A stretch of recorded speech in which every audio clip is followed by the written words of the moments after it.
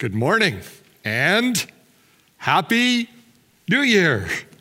I hope that everyone who is watching online enjoyed a wonderful Christmas, even if it was a bit different this year. For those who don't know me, my name is Kevin Sawatsky, and I have the great privilege of being the Dean of the School of Business at Trinity Western University, where I've been a professor for 28 years. My wife Brenda and I have attended now at Grace Church for about 3 years, and we have just so appreciated the warmth, the friendship, the fellowship, the support of all of you here at Grace Church. Now, I think that for many of us, we are just incredibly happy to be in 2021. To put 2020 behind us. And we are just very much looking forward to a new year where we hope we will return to some level of normal. As we start this new year, I'm sure that all of us have some plans, some goals for the year. We want to walk more. We want to lose a few pounds. We want to read some good books. Maybe learn a new skill this year. If we were all together, it would have been really fun to just take a couple of minutes and just get people to quickly share what their one thing is they want to achieve in 2021. Well, let me be open this morning and let me share my number one goal for 2021. This might surprise you, but I am going to try my very best this year, even if I'm not always good at this, to be an encourager. That is my number one goal this year, to be an encourager. My son, Justin, loved track and field. So every year when he was in high school, we found ourselves in June at the BC High School Track and Field Provincial Meet at Swangard Stadium. And I always loved being there, loved all the events, the high jump, the shot put, the hurdles, but I particularly loved the distance races. It was Saturday afternoon this one year, and it was time for the senior girls 800-meter race, and I was excited. This is my favorite race. This is the race that I ran way back when I was in high school, and so I was watching closely. I knew that for those runners, this race would be over in less than 2.5 minutes. But this would be the culmination of hundreds and hundreds of hours of training. This was their special moment at the provincial championships. The gun sounded. They were off. That year, the race was particularly tight. No one really got ahead, and no one was really lagging behind. They were just running as a pack together. And the girls had finished half the race, and they had come back around right in front of the stadium when suddenly one of the girls got clipped. At least it appeared she got clipped in the back of her leg, and she stumbled, and she fell heavily to the track, and she hit so hard that one of her track shoes actually came off. And there she lay, hurt, bleeding, crushed. For her, the race that she had trained so hard for was done. And I can only imagine how that moment was, how awful that moment was, the pain, the heartbreak of that moment. She sat there, and then she began to put her track shoe back on. And at that moment, the people down on the track, they began to urge her to get up. And then the crowd in Swangard Stadium, they caught on, and that large crowd got to its feet, and it began to applaud and encourage this young athlete to get back in the race. She slowly got to her feet, and with the support of all the people in the stadium, she began as best she could to run, to finish the race. At the finish line, normally you would have the wild celebrations of the runners who won the gold or the silver or the bronze, but not really this time. As the runners crossed the finish line, they turned and they began encouraging the injured runner to keep going, to finish the race. And as she crossed the finish line, she was surrounded by the other girls. She received huge applause from the people in the stadium. She finished the race. Now, I am sure as that girl has looked back over the years, there has always been some sadness that she stumbled, that she fell, but perhaps the sting has not been quite as bad as she remembers the support, the encouragement that she received from the other athletes and the crowd, and she remembers she got back in the race. She finished the race. Encouragement meant a huge difference at a very painful moment in her life. Friends, let's be honest. 2020 was a tough year. Many of us stumbled and fell in 2020. We suffered from the separation from loved ones. We suffered from loss of income. We suffered from the loss of just being able to do the things that we love to do. We suffered from loss of relationship. It was a tough year. For many, it was deeply painful, deeply discouraging, heartbreaking for some. We so needed someone to come alongside us, to encourage us, to support us, to lift us up when we were hurting, and to help us to get back in the race. Now, I don't like to make predictions, and I know some won't like this prediction, but I am guessing that 2021 will be a challenging year too, and we are going to need encouragers hugely in 2021. And my prayer is that you will join me in making this a key goal for 2021. The title over my message is My Goal for 2021, Be an Encourager, Be a Barnabas. This morning, I want us to learn some principles of encouragement from the life of Barnabas. And we're going to read in 3 different places in the book of Acts, starting first of all in Acts chapter 4 and verse 32, and we'll read right to the end of that chapter. All the believers were one in heart and mind, and no one claimed that any of his possessions was his own, but they shared everything they had. With great power, the apostles continued to testify to the resurrection of the Lord Jesus, and much grace was upon them all. There was no needy persons among them. From time to time, those who owned lands or houses sold them and brought the money from the sale and put it at the apostles' feet, and it was distributed to anyone as he had need. Joseph, a Levite from Cyprus, whom the apostles called Barnabas, which means son of encouragement, sold a field he owned and brought the money and put it at the apostles' feet. Now, chapter 9, still in the book of Acts, Acts chapter 9, verse 26. When he came to Jerusalem, that's the apostle Paul, when he came to Jerusalem, he tried to join the disciples, but they were all afraid of him, not believing that he really was a disciple. But Barnabas took him and brought him to the apostles. He told them how Saul on his journey had seen the Lord, and that the Lord had spoken to him, and how in Damascus he had preached fearlessly in the name of Jesus.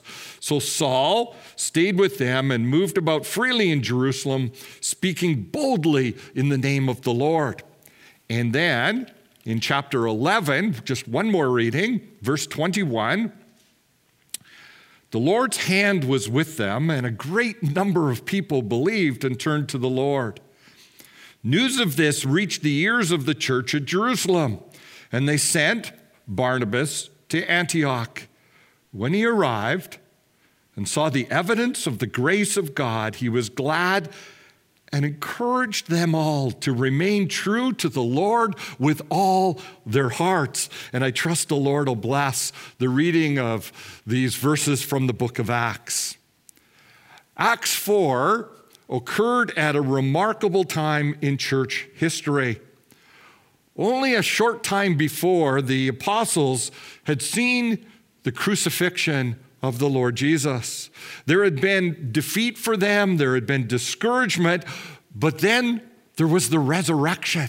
Jesus was alive. There was new hope, there was new power, and in Acts 2, we find thousands hear the gospel message. And in one day alone, 3,000 people came to Jesus. This was a time of excitement and joy in the early church. But it was also a very, very challenging time. The early church was running against culture, and persecution began very, very quickly. In Acts 4, verses 1 to 3, we read of the arrest of Peter and John. In chapter 5, the apostles are again arrested and they are flogged, they are whipped. In Acts 7, Stephen is seized and stoned to death. And then in Acts 8, verse 1, we read of a great persecution that broke out against the church. And in this time of joy and this time of pain, with the challenge of persecution, God brings Barnabas to the church, a man who is going to play a much needed role in the early church. Now, his name had not always been Barnabas. His original name was Joseph, but the apostles gave him this nickname. You know, nicknames could be harsh. I have some personal experience with this. You see, I was born with a defect. My ears were way too large, and when I was born, they sat out 90-degree angles. They were like satellite dishes sticking out on either side. They were actually corrected by surgery when I was 12 years old. Now, to compound this, my father believed that there was only one Christian haircut. It was the buzz cut. So just get this picture of this poor little boy heading off to school with his buzz cut and his satellite dishes for ears. Oh, it was sad. And I quickly got a nickname. Do you know what my nickname was? Flaps. Flaps. Oh, I hated that nickname. See, nicknames can be very harsh, but the nickname here was not negative. It was positive. It was a very positive nickname. In Bible times, a nickname, a new name, would be carefully chosen to indicate some personal characteristics of the person. If you would like to do an interesting study, look at the different name changes throughout Scripture. Abraham, Jacob, Gideon, Peter, Paul. Why those names? What is the significance? It makes a great study. Here the name is Barnabas, son of encouragement. If you look at the meaning of the word, it's one who comes alongside to help. And I wonder, why this nickname? Why Barnabas? Why son of encouragement? Barnabas was very, very generous. We read that in Acts 4:27. Why not call him son of generosity? If you read through the book of Acts, you discover he was a great preacher, a great teacher. Why not a name that described his preaching or his teaching? It seems that this stood out above everything else, so much so that he was given this nickname, Encourager. Encourager, son of encouragement. This is what Barnabas was known for. We've started into a new year. In 2021, what do you want to be known for? Good teacher? Good professor? Good golfer? That, of course, would never happen. But what could be better than encourager? To be known in 2021 as a person who comes alongside. To be known in 2021 as a person who supports, who loves, and lifts up the sad and the broken and the wounded. Son of encouragement. I've been referring to this as my goal for 2021, but maybe my wording is not really accurate. You see, I firmly believe this isn't just a goal. It isn't something that's optional for us. It is actually a biblical mandate. It might surprise you that no less than 46 times in your NIV New Testament, you will find reference to encouragement or being encouragers. And so for just a moment, let's let the Word of God speak. 1 Thessalonians 4:18, therefore, encourage one another with these words. 1 Thessalonians 5:11, therefore, encourage one another and build each other up, just as in fact you are doing. 2 Timothy 4:2, Paul's charge to Timothy, he says, preach the word, be prepared in season and out of season, correct, rebuke, and encourage with great patience and careful instruction. Hebrews 3:12 and 13, see to it, brothers, that none of you has a sinful, unbelieving heart that turns away from the living God, but encourage one another daily. But encourage one another daily. And Hebrews 10:25, just reading the latter part, let us encourage one another, and all the more as you see the day approaching. Friends, this is more than just a goal for the new year. This is something that God asks over and over that we would do.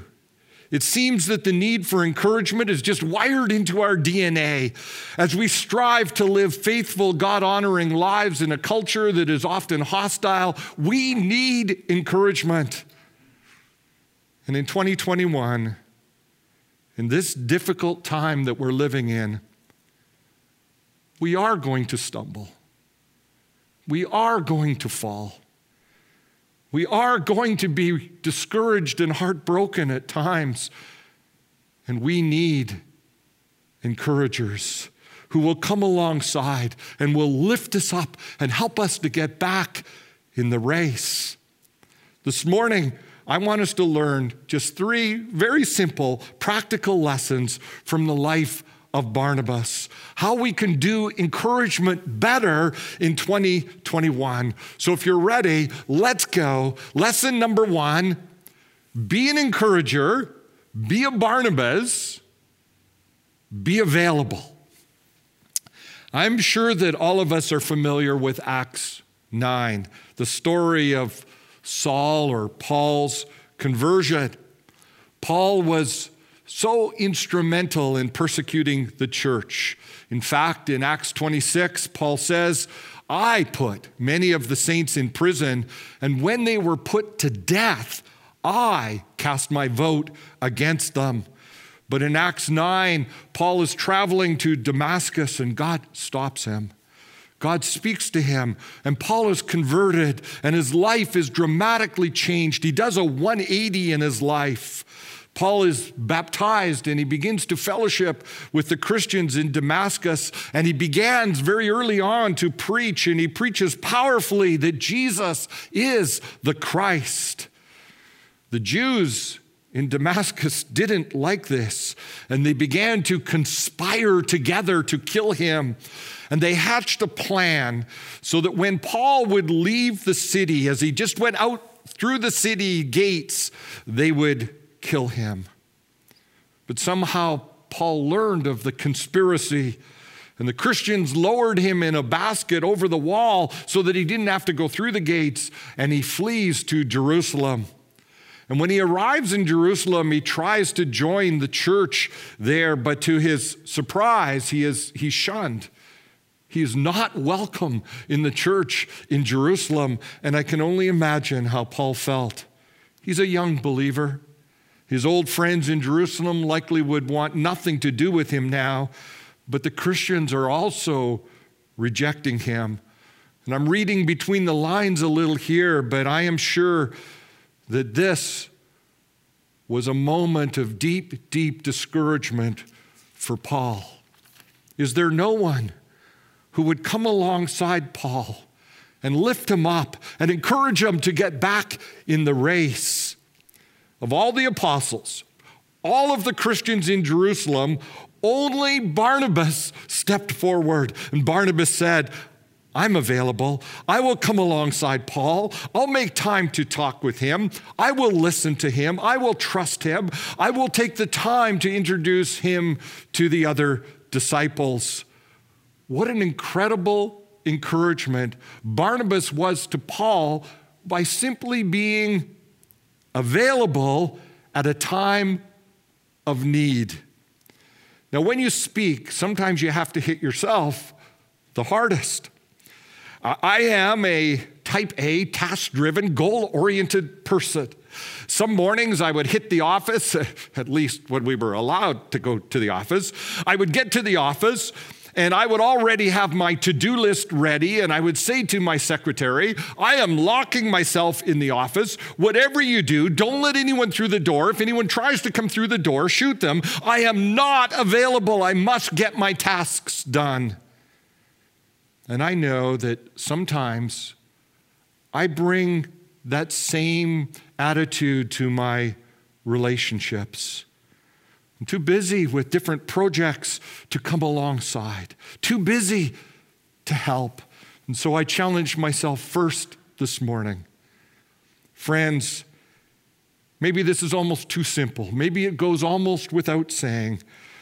But if we are to encourage, we have to be available. Be an encourager. Be a Barnabas. Be available. Lesson number 2.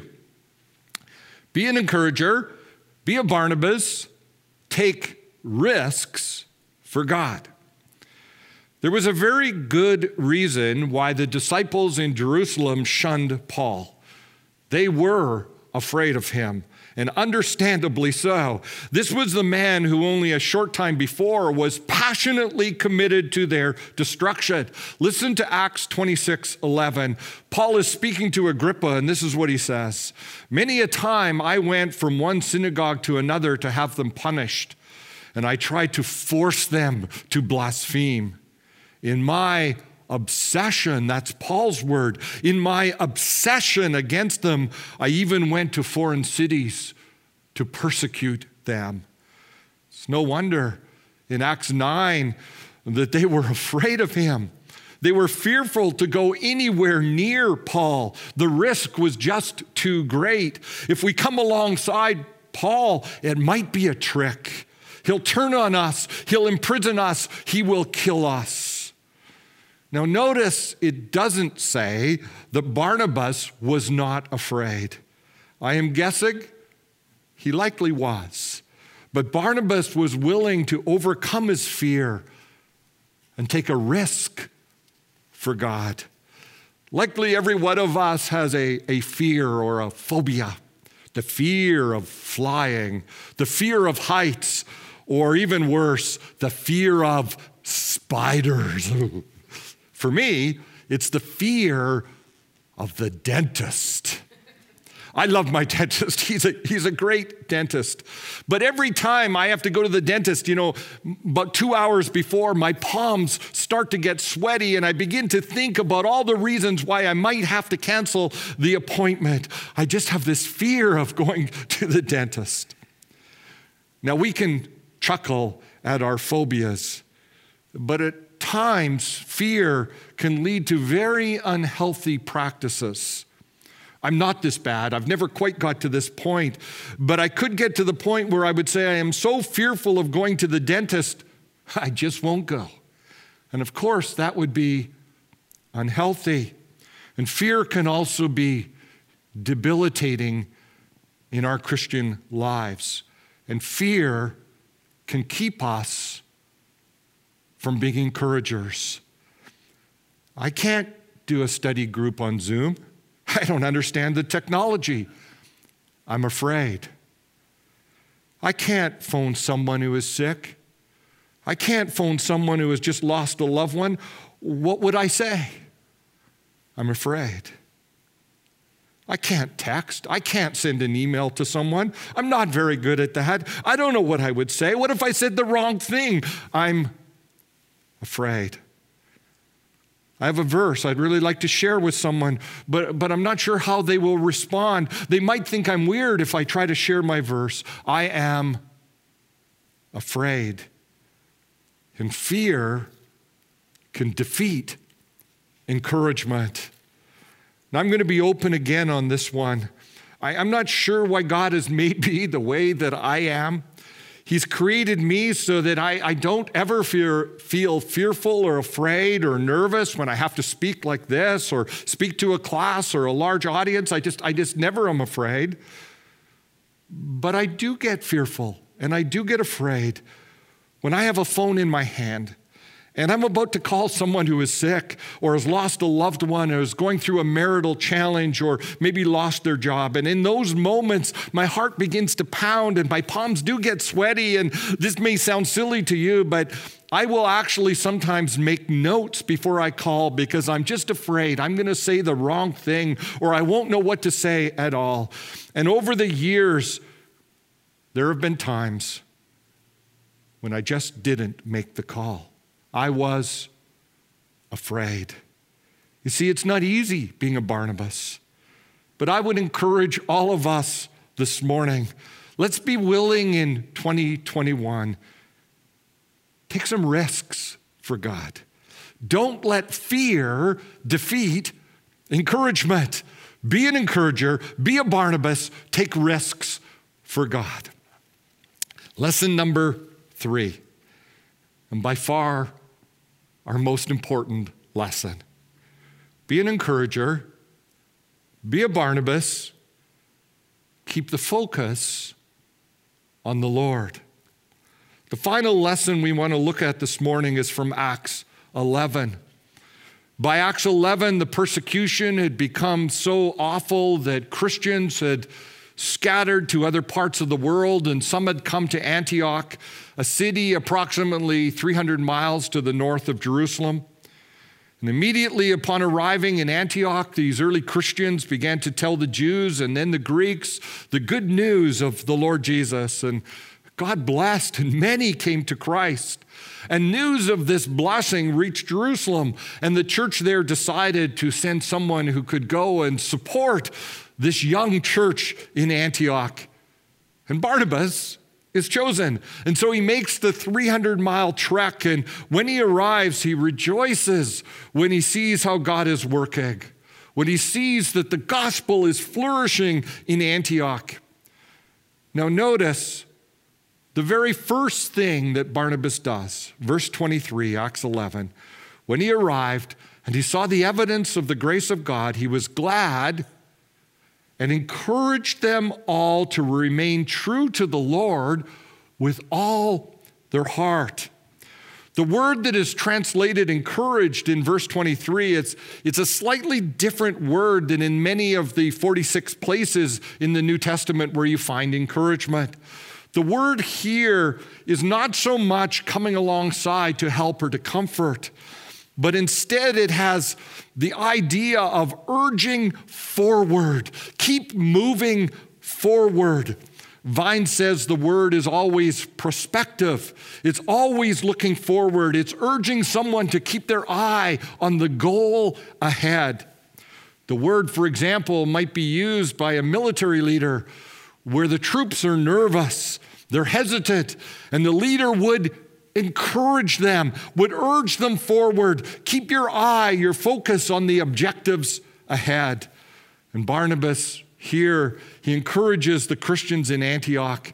He urges them, don't look back. Move forward in the race. Keep your focus, keep your eyes solely on the Lord. Never take your eyes off him. Focus on him with all your heart. I believe the reason Barnabas gave this encouragement as soon as he arrived is because he knew that these young Christians in Antioch, if they got their eyes off the Lord, they could quickly be discouraged, they could quickly be defeated, they could be knocked out of the race.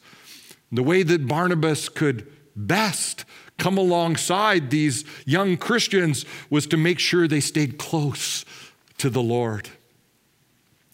Here's a trivia question. Do you know what the last verse of the last chapter of Peter's last message is? Well, it's 2 Peter 3:18. Peter writes, grow in grace and knowledge of our Lord and Savior, Jesus Christ. Peter's very last words to the church. He gives a similar encouragement to Barnabas. Keep your eyes on the Lord. Continually grow in your knowledge and your relationship with him. Why did Peter make those his final last words, his last message to the church?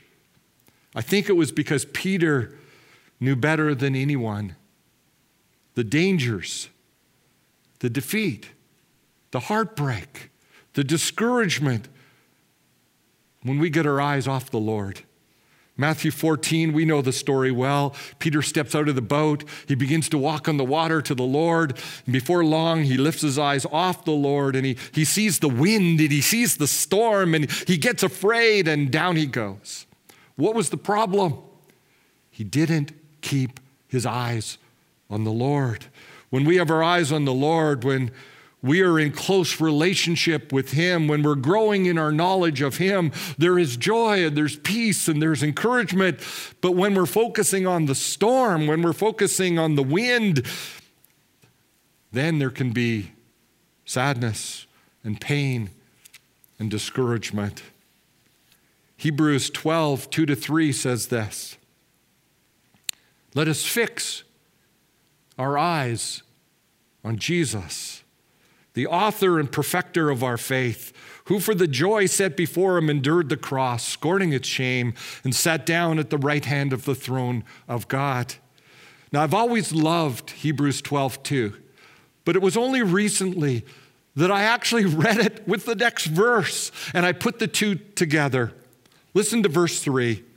Consider him who endured such opposition from sinful man. This is the part that I had missed. So that you will not grow weary and lose heart. Did you catch that? Let us fix our eyes on Jesus. Why? So that we will not grow weary and lose heart. Or to put it another way, let's fix our eyes on Jesus so that we won't be discouraged. This morning, you might be saying, I don't really know how to encourage. I don't know what to say to someone who is hurting, is lying bleeding, who is heartbroken. I really don't know what to say to them. Listen, the very best form of encouragement, the very best way that we can come alongside, that we can help someone, is to have them keep their focus on the Lord. There is nothing better than encouraging someone to live in his words, to spend time at the cross, to rejoice in the resurrection, to rejoice that he is coming, and to communicate with him every day. Friends, this morning, be an encourager, be a Barnabas, encourage each other to keep our eyes on the Lord. There is no greater form of encouragement. I finish with this. Friends, wouldn't it be amazing if people were driving down McMillan Road and they stopped in front of our church and they looked at our church and they said, I think the name of that church should be changed. That church should be called the Barnabas Church. That is a place of encouragement. That church is just full of encouragers. As we head into the new year, would you join me, even though it may not be always easy, in making encouragement a high priority for 2021? Thank you so much.